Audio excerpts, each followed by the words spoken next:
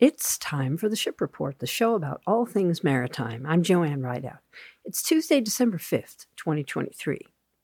Well, today I thought we could take a look at our ship schedule here on the Columbia River. And for folks that are listening from somewhere else other than the Columbia River Pacific Northwest region, the ships that I'm talking about here in Oregon and Washington are pretty typical ships that you might really see anywhere in the world. There might be some differences in how ships look from place to place, like, for instance, here in the U.S., on the Great Lakes, ships can tend to look a bit different because of different ship design styles, like having the bridge toward the bow or the front of the vessel instead of the stern or the rear.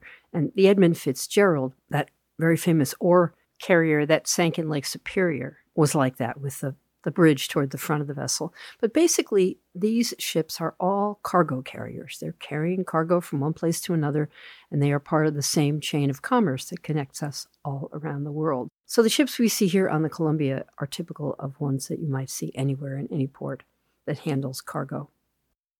But first, I thought that if you do live here, you've been experiencing some weather the past couple days, so let's talk a little bit about that. The National Weather Service says we have a strengthening weather system that will persist through today with increased southerly winds.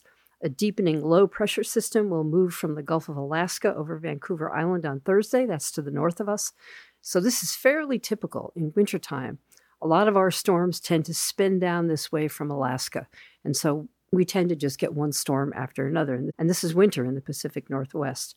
We have a gale warning in the forecast in effect through this morning, a hazardous seas warning in effect through this afternoon. That means seas 10 feet or higher are possible. And those sea heights, those elevated sea heights, are certainly in the forecast. So for today, southwest winds 5 to 10 knots, gusts to 15 in the afternoon, wind waves from the south 2 feet high at 4 seconds apart, west swells 13 feet high at 14 seconds, building to 17 feet in the afternoon, and rain is in the forecast. And so since the past couple days, the Columbia River Bar has been on yellow status, meaning ships entering and leaving the river across that threshold at the mouth of the river called the Columbia River Bar. Some of them are being asked to wait. If the pilots and the Coast Guard don't think those ships can safely make it in or out, some ships are more capable than others. They may ask some of them to wait. So when we do have bad weather and things let up a little bit, we tend to see the ship schedule look a little bigger because sometimes ships have to wait in port, and so then they all start leaving at once the weather improves. So tonight we can expect more of the same winds we've been having, shifting to the northeast after midnight. And swells will remain high, around 17 feet, and more rain is in the forecast for tonight. So there may be some restrictions on ship traffic tonight as well if seas remain high. But let's take a look at our ship schedule, see who's coming and going on the river today. Our first vessel is a very interesting one. She's called the USNS Curtis, and she's arriving from San Diego, headed for Vancouver. She's going to what's called a lay berth, and I'll explain what that means in a minute. She will pass Astoria around 5 p.m. and be in the port of Vancouver, Washington by about 11 p.m. So the USNS Curtis, you can hear by her name that she sounds like a military vessel, and she is. She is technically an aviation logistics support ship. And the USNS in her name is an acronym that means U.S. Navy ship, and it indicates that the ship is operated under the U.S. military, under the Military Sealift Command, which is a branch of military support where the ships are owned by the U.S. Navy, but staffed mostly by civilians. So these USNS ships work in support of active duty personnel and equipment, and so they serve different functions in that regard. Some of them are cargo ships, some of them are oilers, which are ships that can bring fuel to other ships at sea. Some are vehicle carriers, some are cargo ships. So there's a wide range of different types of ships that serve in the USNS Military Sealift Command program. And we see quite a few of them here on the Columbia River. Sometimes they get a lay berth, as this ship is doing today in Vancouver. Sometimes they come in to go to the dry dock facilities at Portland. Now, a lay berth is a place where a ship can stay when it's in port, when it needs to be at a dock, but is not delivering or picking up cargo. It's a place where it can just be there at the dock, maybe to change crews, get supplies, get fuel, things like that.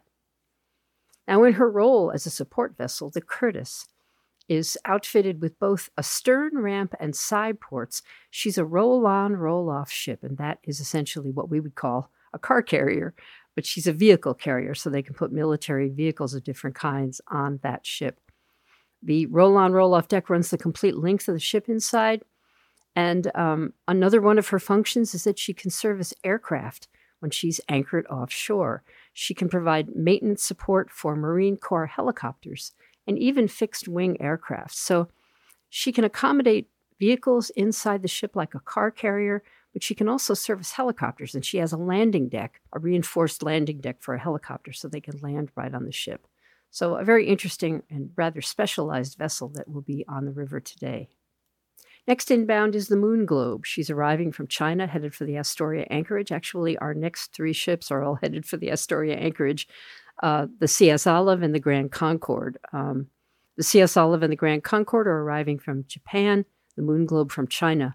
They're all wheat carriers, and they are typical handy-sized bulk carrier-sized ships. This is the workhorse of the merchant fleet worldwide, and they will be coming into the Astoria anchorage to wait. They're going to drop their anchors and wait there around 9:30, 10:30 a.m. this morning.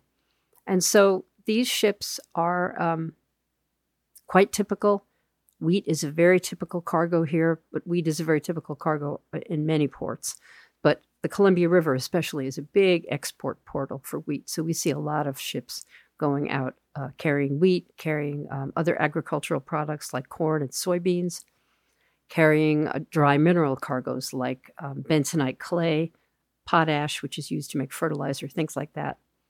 Next, we have the Louisiana. She is a petroleum tanker arriving from Anacortes, Washington, headed to Portland. She's an interesting kind of ship in that she is a Jones Act vessel, which means that she's owned by the U.S. She's registered in the U.S. She was built in the U.S. She's crewed by U.S. citizens and U.S. nationals. And she is allowed under that law to carry cargo domestically from one domestic port to another. Foreign flag ships are not allowed to do that. So she has a unique role in that she can carry cargo between U.S. ports. And in this case, most of our Jones Act vessels that we see here on the West Coast in our Pacific Northwest trade are carrying petroleum. And she will pass Astoria around 11:30 a.m., headed for Portland. She'll be there at about 5:30 p.m. If you'd like to see the rest of today's ship schedule, you can find it on my website at shipreport.net. There's a podcast of this program on the website. The podcast is also available at Spotify, Apple, and Google. You can see marine weather on the Ship Report Facebook page, along with a link to the ship schedule and podcasts. So there's a lot of options to connect with the Ship Report if you'd like. You've been listening to the Ship Report, the show about all things maritime. I'm Joanne Rideout. Thanks for listening, and have a great day.